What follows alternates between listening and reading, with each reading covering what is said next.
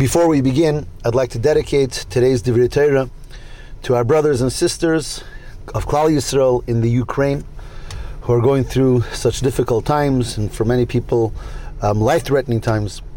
And of course, our hearts and our minds and our tefillos are with them. Hashem should watch over them, protect them, shield them, and save them, and bring them to a state of happiness, a state of geula, of redemption from all these difficulties, redemption for them in every way, and redemption for all of Klal Yisrael. The coming of Mashiach may it be very, very speedily.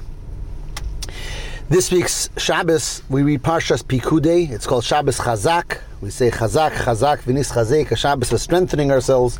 As we finish the second Chumash of the Torah, we finish the Chumash Shemais with this Parsha, Parshas Pikudei. It's the end of an entire Chumash, and it's also the end of a number of Parshias, 5 Parshias, that dealt with the building, the mitzvah, and the building, the creation of the Mishkan, the tabernacle that was going to be with Klal Yisrael, which of course is the forerunner for ultimately the Beis HaMikdash in Yerushalayim. The parsha begins with the words Eila Pikudei HaMishkan Mishkan HaEdus. These are the countings of the Mishkan, as Moshe Rabbeinu goes ahead and counts all the details of the Mishkan, all the details and the vessels and everything that went into the Mishkan. But it uses the word Mishkan twice. Mishkan HaEdus, the Mishkan of Edus, of testimony, the testimony that Hashem is with Klal Yisrael. But again, Chazal, our masters of blessed memory, look at the words of the Psukim and see that the word Mishkan says twice, and they explain that the word Mishkan, which means a sanctuary for Hashem, also is the Hebrew word of mashkoin, which is collateral. Collateral is taken from someone to see to it that a debt will be collected. And it says that that ultimately the Mikdash, the Holy Temple, the Beis HaMikdash, is going to be taken by Hashem as collateral twice. And of course they're referring to the 2 Batei Mikdash, the 2 Holy Temples that were destroyed. The first Beis HaMikdash built in Yerushalayim by Shlomo HaMelech, which was ultimately destroyed by the Babylonians. And then the second Beis HaMikdash, that was built by Ezra and Nehemiah and was ultimately destroyed by the Romans. And Chazal are telling us that this pasuk in the beginning of this week's parsha is already alluding to that story, that there's going to be 2 Batei Mikdash in Yerushalayim, and they're going to be taken by Hashem as collateral, so to speak, and taken because we weren't deserving of them at that time, and taken from us until the time when Mashiach will come and build the 3rd and final Beis HaMikdash. The Zohar HaKadosh, the Holy Zohar, says that the reason why the first 2 Batei Mikdash were destroyed and could be destroyed is because they were built by man. They were made by human beings, versus the 3rd Beis HaMikdash, which will be created when Mashiach will come, that will be built by Hashem himself. And the Zohar says, work made by man is bound to be ultimately destroyed, because man is limited and therefore his creations are limited as well.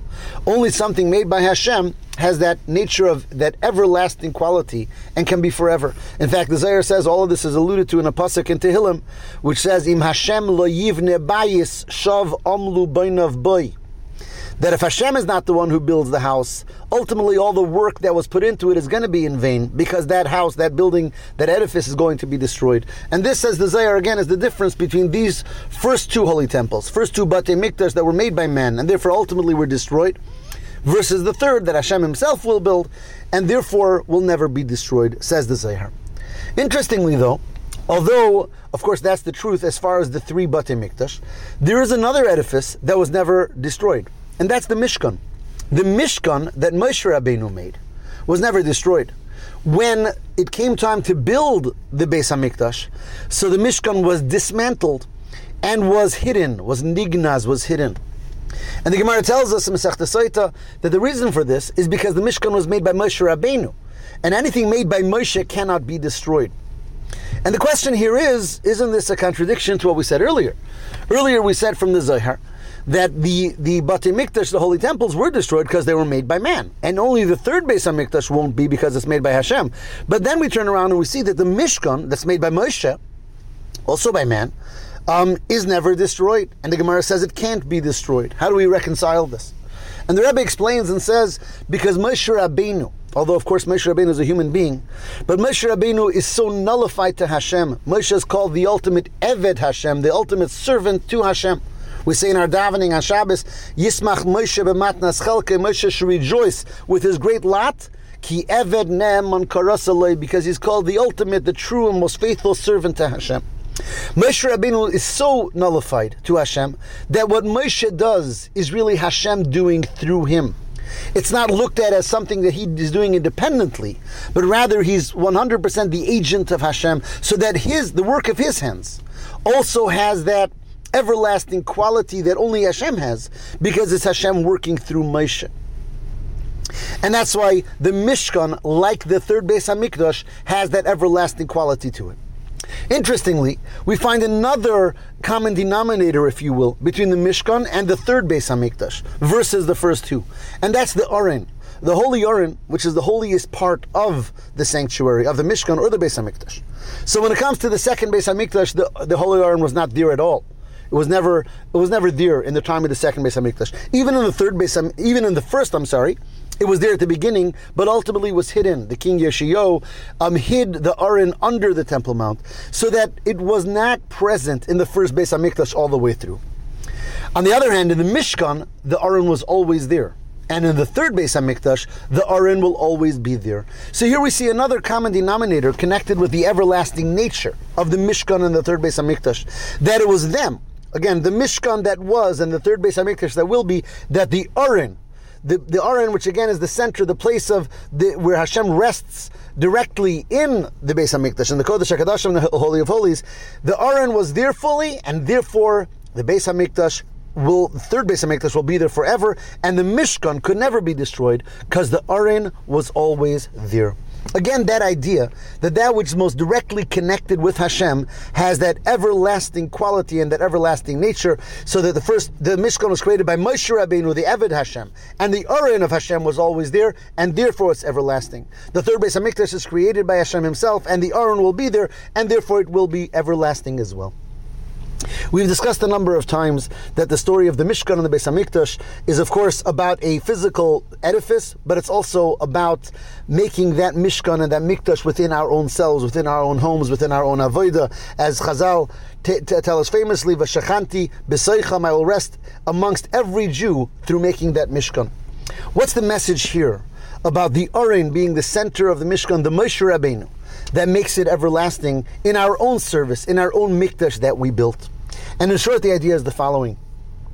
We have different aspects of our service of Hashem, and those aspects are represented by the Mizbeach. There's the external Mizbeach, the Mizbeach of the outer courtyard in the Mishkan and Beis HaMikdash. There's the internal Mizbeach. All of that represents different levels of a person's avodah, a person's service to Hashem. But then there's the Aron.